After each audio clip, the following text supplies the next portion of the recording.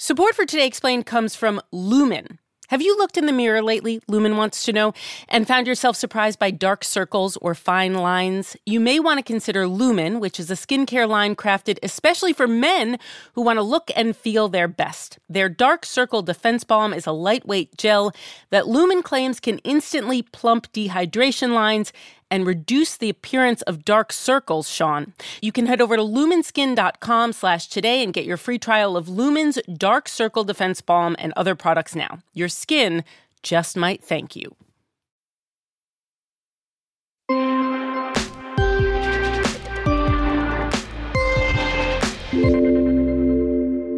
It's Today Explained. I'm Sean Rameswaram, and I'm sure you've noticed that we've reached the point in this pandemic where ideas that used to seem unscientific or fringy are now being discussed more seriously or even accepted by the large majority of us. That lab leak theory, that was a total conspiracy until maybe not. Those cloth masks will do the trick until maybe not. Schools should remain closed. Well, probably not. Or maybe even kids shouldn't wear masks at school anymore. For 2 years, having kids learn masked, not really seeing their teachers' faces or their friends' faces, this is likely not going to be a no-cost intervention. You know, we're seeing some anecdotal evidence start to pop up that masks are exacerbating speech delays. It's harder for language acquisition. It impedes social emotional skills and facial recognition. They're obviously harder to communicate in. This is Dr. Marjorie Smelkinson. She's an infectious disease scientist based in Maryland.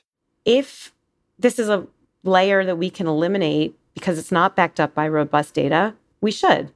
We shouldn't have to wait for the data to be collected about the harms to eliminate this if it's simply just not backed up by data that it's significantly reducing spread. It's worth noting here that almost half the country isn't waiting. They've gone ahead and lifted school mask mandates if they ever had them to begin with. And those places with unmasked kids, they got just as much COVID as places with kids wearing masks. Dr. Smelkinson recently joined forces with a few fellow doctors to make an argument directed at all those places that still have mask mandates in schools, the blue states. They wrote the case against masks at schools for The Atlantic, and we asked her to make the case on the show today. We started with the data. This year, nearly half of school districts don't have mask mandates, so we're actually able to make these comparisons between districts with and without masking and controlling for things like community transmission and vaccination rates and demographics. And again, we're seeing very little difference in case rates in schools between schools that have masking and those that have optional policies.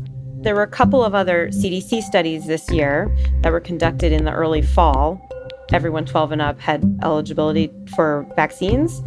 And they actually did show that masking did reduce spread. But these studies were very heavily flawed. They didn't control for vaccination rates. And when these studies were conducted, breakthroughs were very rare, unlike now. But, you know, back when these studies were conducted, controlling for vaccination rates when looking at cases was a huge confounder because areas with higher vaccination rates had less spread everywhere, including schools. And those areas also tended to have more mask mandates. So it wasn't really fair to conclude that it was masks reducing spread in school when it was much more likely that it was the lower rates of transmission in the communities with higher vaccination rates. Okay. For example, one of the studies, almost all of the schools that were mask optional were in the district with lower vaccination rates. So it was much more likely that it was that causing the increase in spread in those schools. I see. Areas that had mask mandates usually had other measures in place, especially in the beginning of the pandemic. You know, areas that implemented mask mandates earlier typically had more business closures, limits on gatherings, more, cautious behavior and just, tighter lockdowns. And so it may have been these other things that were driving case rates down and not specifically masking.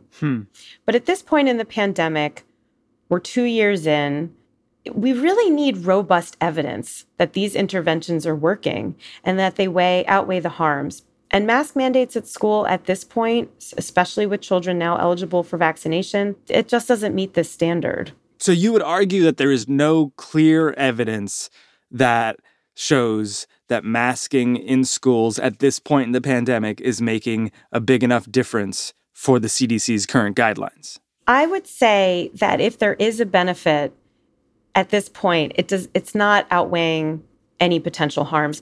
There's some countries that never mask students. Several countries in Scandinavia never mask students or teachers. And there's many more countries that follow the WHO, which only masks kids under 12 very sparingly, and they don't mask kids under 5. And even as we were writing this, there was a report out of the UK that showed that COVID-related absences were very similar between their schools that had mask optional and those that had mask mandates. And I just want to say that in the UK, they typically don't mask kids under 12. So this is really just at the secondary level. The CDC, in contrast, they don't make any distinctions. They just say everyone 2 and up in schools has to mask all the time. And what would you say to someone out there who's maybe got an immunocompromised grandmother at home and they're scared that if their kids go to school unmasked, they might bring home COVID and get grandma sick? Would you say that that's going to happen anyway, or would you say that it's worth it? We have to look at the data. And if the masks haven't really been that effective, then this is going to happen anyway with our current policies. There have been calls for some people to use better high-quality masks. And I don't think that this is reasonable to mandate this for kids. There's not really data that they're going to work much better in a school setting, particularly how our kids wear masks. They're generally less comfortable. They do have to be tightly fitted. So it's not really appropriate to mandate this. But for those high-risk individuals that want the heightened protection or live with someone that is high risk, they can wear a higher quality mask that fits tightly to the face. They can learn how to fit test it and make sure it's tight. And that's where this idea of one-way masking comes in, where you can wear a mask and be protected without having to rely on everyone else taking the same level of precautions.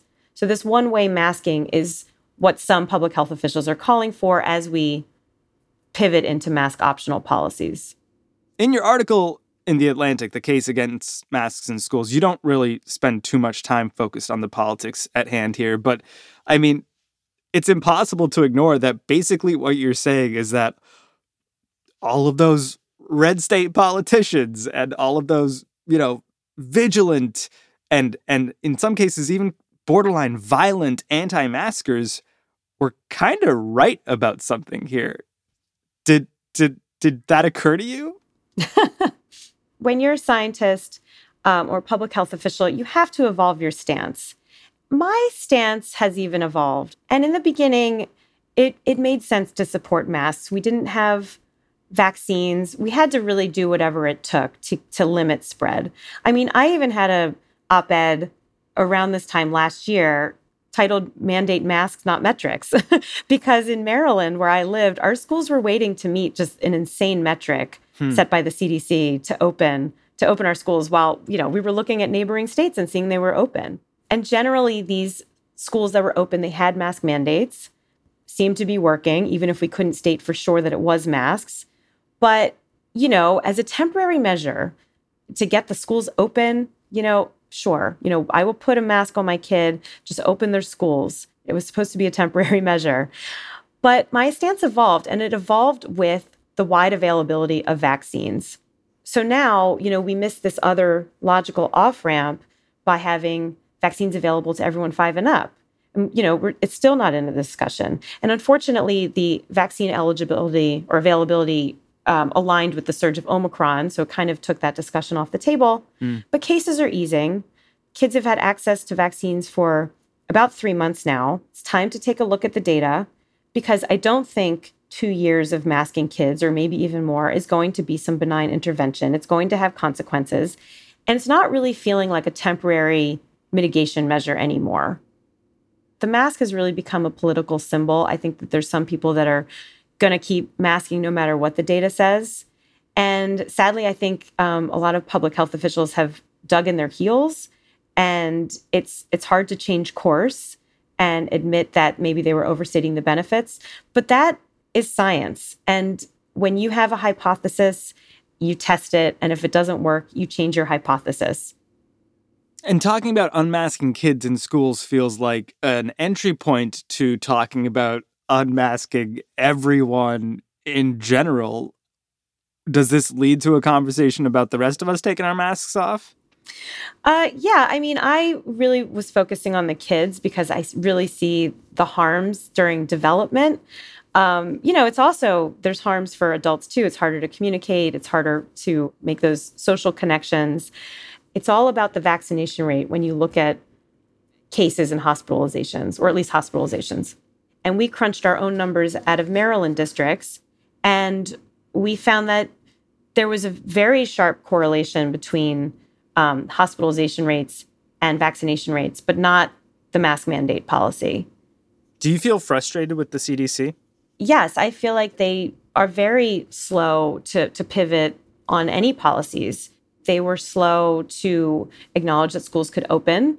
They were slow to acknowledge that you could reduce physical distancing. And they were ignoring that all these places were already doing it and not really taking in that data. They were very slow to acknowledge that test to stay could be used in schools as a quarantine modification technique. And I think that what is going to happen is there's a lot of lost trust in our public health officials and our CDC because people can see the neighboring state has normal schools while our kids are still masked and having silent lunch.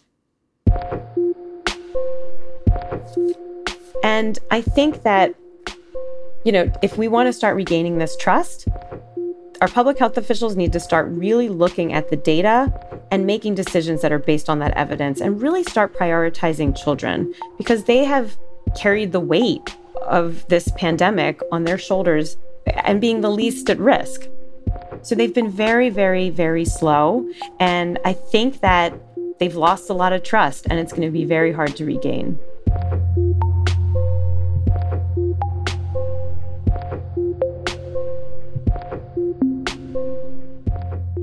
I am Genevieve Martin, and I'm 9 years old, and I live in District of Columbia. My name is Natalie Martin. I am 10 years old. I live in the District of Columbia, and I'm in 5th grade. I was in 1st grade when the pandemic started. So I started my 2nd grade, and I barely knew my teacher's face, and it was really weird. I hate them, but I know that they're better for me. And I especially hate it when people tell me to put my mask up because it's like, I love talking. I talk a whole lot, and just with the shape of my face and the shape of the masks that I wear, they fall down when I talk, so they get to down here sometimes. It's just bothersome because teachers are always saying, I want you to participate, I want you to talk. And then when people's masks fall down because they're talking, they get mad. And that's really annoying sometimes. People know that this is hard, and they're always thinking about how hard it is for us and how hard it is for the teachers. They're right, it's hard for the teachers, but this is really building on the kids, and we're trying to kind of push the limits to see where the boundaries are and to find out when enough is enough.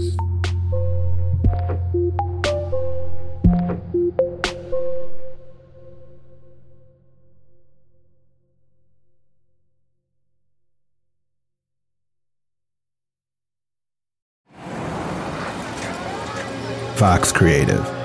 This is advertiser content from NetSuite.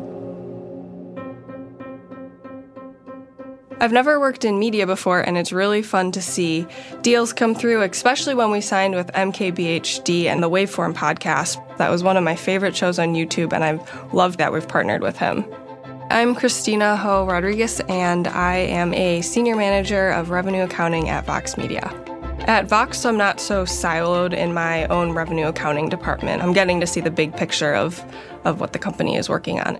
In my first year, the company went through a really big merger with another media company, and we switched from our old ERP system to NetSuite. We had to integrate NetSuite really fast. It was very user-friendly right out of the box.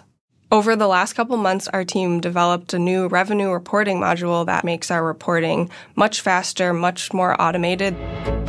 I have a lot of hope with what we can do in the future with NetSuite so that we're able to optimize, make our team a lot more successful, and improve our processes. We're only as good as our best data, and NetSuite allows us to see it all. Discover the power of NetSuite, a leading cloud financial system serving more than 37,000 businesses. Download NetSuite's popular KPI checklist designed to give you consistently excellent performance absolutely free at netsuite.com/explained. That's netsuite.com/explained to get your own KPI checklist.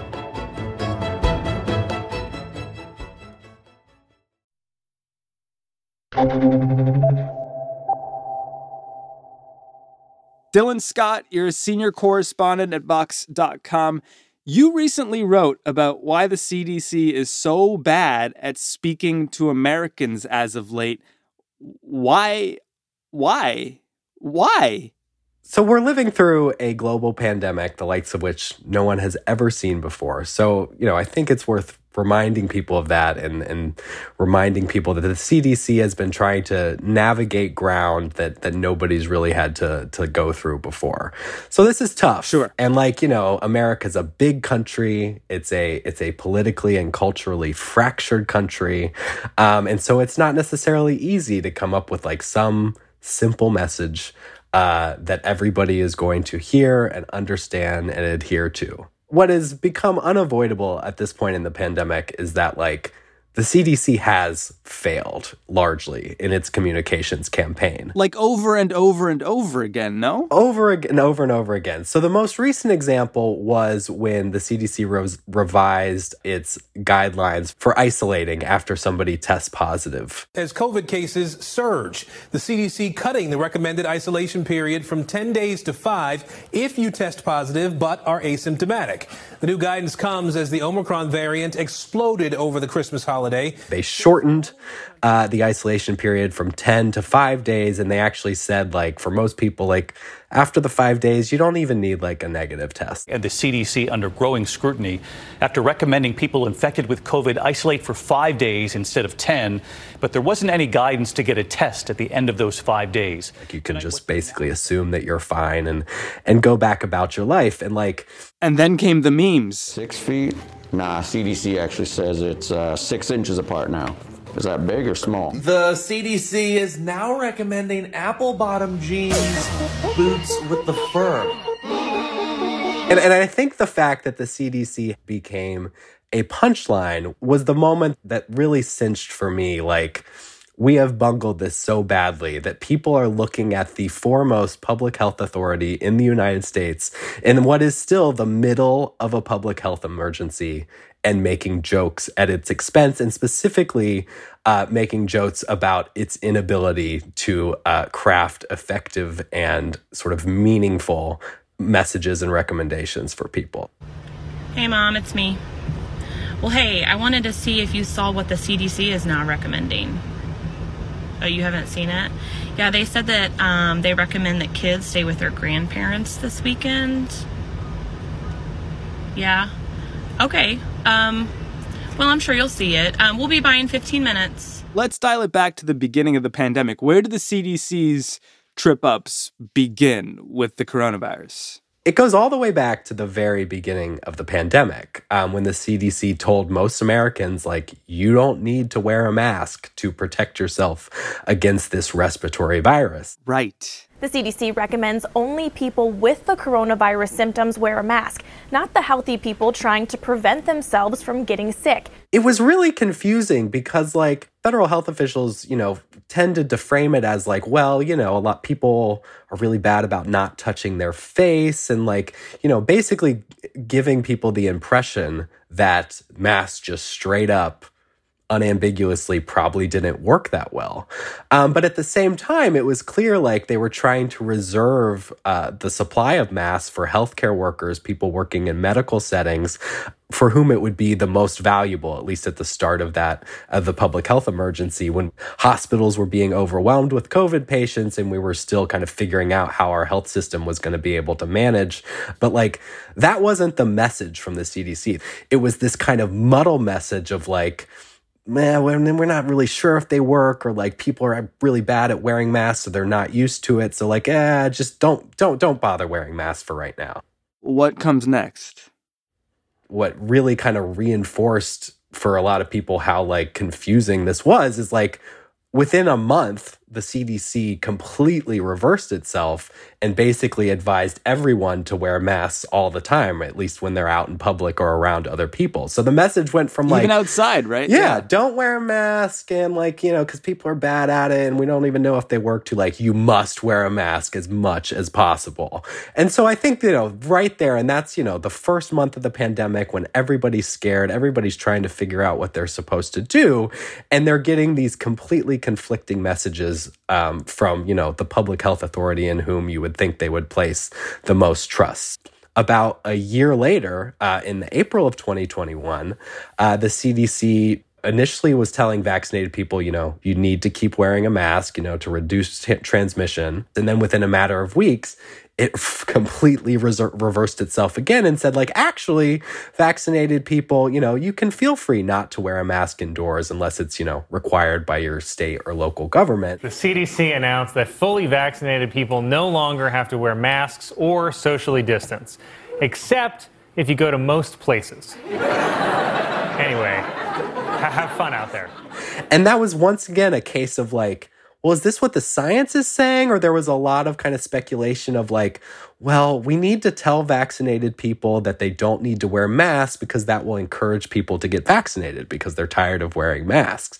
And so once again, it became like, is there some sort of like ulterior motive for changing this guidance? Or like, are they just quote unquote following the science, which has been like what federal health officials have repeated again and again, like we're just following the science. And then they roll that one back too, right? The Delta variant certainly kind of changed the calculus when it came around, and like was much more transmissible than the variants that had come before it, and was driving a new surge of infections. But yeah, within a matter of months, we had the CDC saying, for now, the CDC recommendations stand that if in fact you are vaccinated, fully vaccinated, you are protected, and you do not need to wear a mask outdoors or indoors. And so, understandably, I think it left a lot of people, first of all, with just their heads spinning, maybe literally not knowing what they're supposed to do at any given time. But I think it also helped to sow a lot of distrust. It gave, I think, a lot of ammunition to the people who have wanted to undermine the CDC's authority of look how arbitrary these decisions are. I mean, the amount of bad data that has been purveyed by our supposed public health experts is astonishing. If you want to talk about the people who have actually undermined confidence in our institutions, it's the leaders of these institutions themselves. Can you really trust anything that these guys are saying? And certainly from some of the conversations I've had with communications experts, it's kind of created this worst case scenario where the people who want to follow the rules don't really know what they're supposed to do. And the people who might be skeptical of the rules are finding all kinds of justifications for why they don't need to trust the CDC and other health officials. And we didn't even get into the confusion on boosters, but we covered that on the show, so we can leave that for now. Help me understand why the CDC hasn't done a better job. We know it was sort of an unprecedented pandemic for this country and the rest of the world, and we could have expected some slip-ups, but the number here and the gravity feels substantial and exceptional. A couple weeks ago, I asked a dozen or so people who specialize in health communication specifically. I asked them this question, why are we so bad at this? And, I think there were a variety of responses. Everybody kind of has their own theories. But if I were to distill it down to two things, I would say that one, they were left trying to defend poor policies that didn't necessarily have a strong scientific basis. So this recent change to the isolation guidelines is, I think, a good example of that. The other sort of distinct but related reason that I think they've struggled so much to communicate is sometimes they're basically trying to communicate their way out of a policy problem. Rather than making a difficult policy decision, they're trying to massage the situation with some kind of clever messaging. From everyone that I've spoken to, a communication strategy that relied on transparency, that relied on being frank with people about some of the difficult trade-offs that come with all of these public health policies, and being very direct with people that the situation is going to change and we are going to have to update our public health guidance as the situation changes. Though that would have been sort of the foundation of a more effective communication strategy. So basically what you're saying is they could have done a lot better if they expressed a little more uncertainty. Right. The problem here is the certainty they've expressed. The rules from God are this until God changes his mind, and then all of a sudden you lose your faith in God. Yes, exactly. I think that is a wonderful metaphysical way to put it. One in particular expert I talked to, Brianna Mezuk at the University of Michigan, she was so frustrated with the idea that we kept saying, well, we're following the science.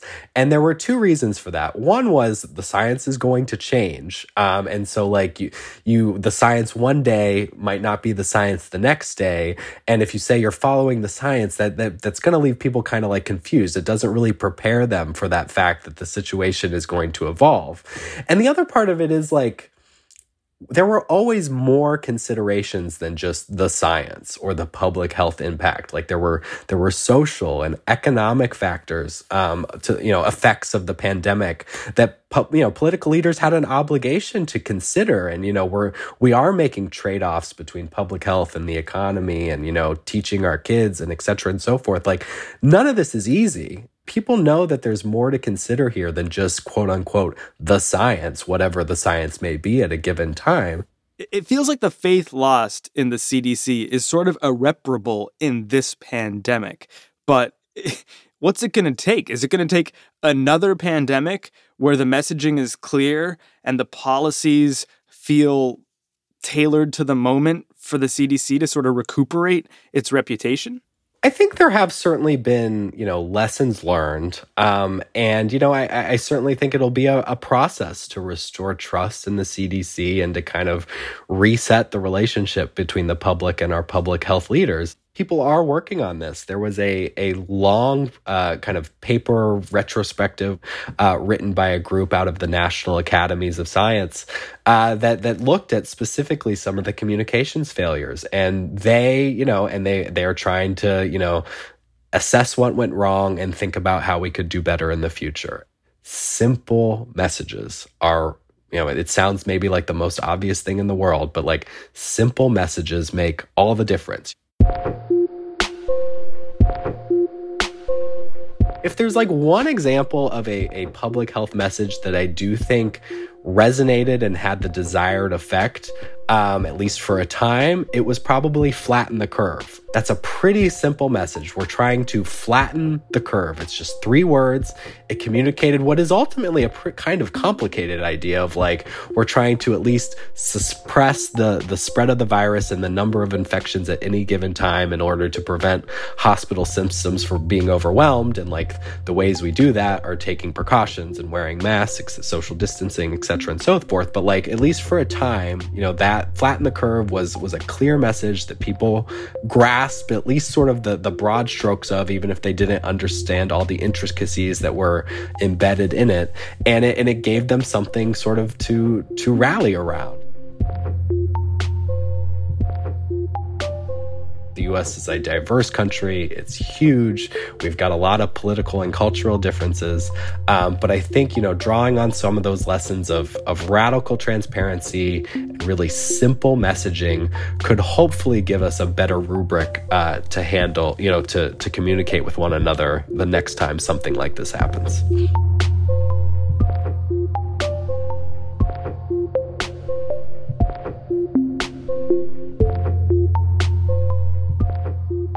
Dylan Scott writes about health at Vox.com. Victoria Chamberlin produced today's show. Efim Shapiro mixed and mastered. Matthew Collette edited. And Laura Bullard fact-checked. This is Today Explained.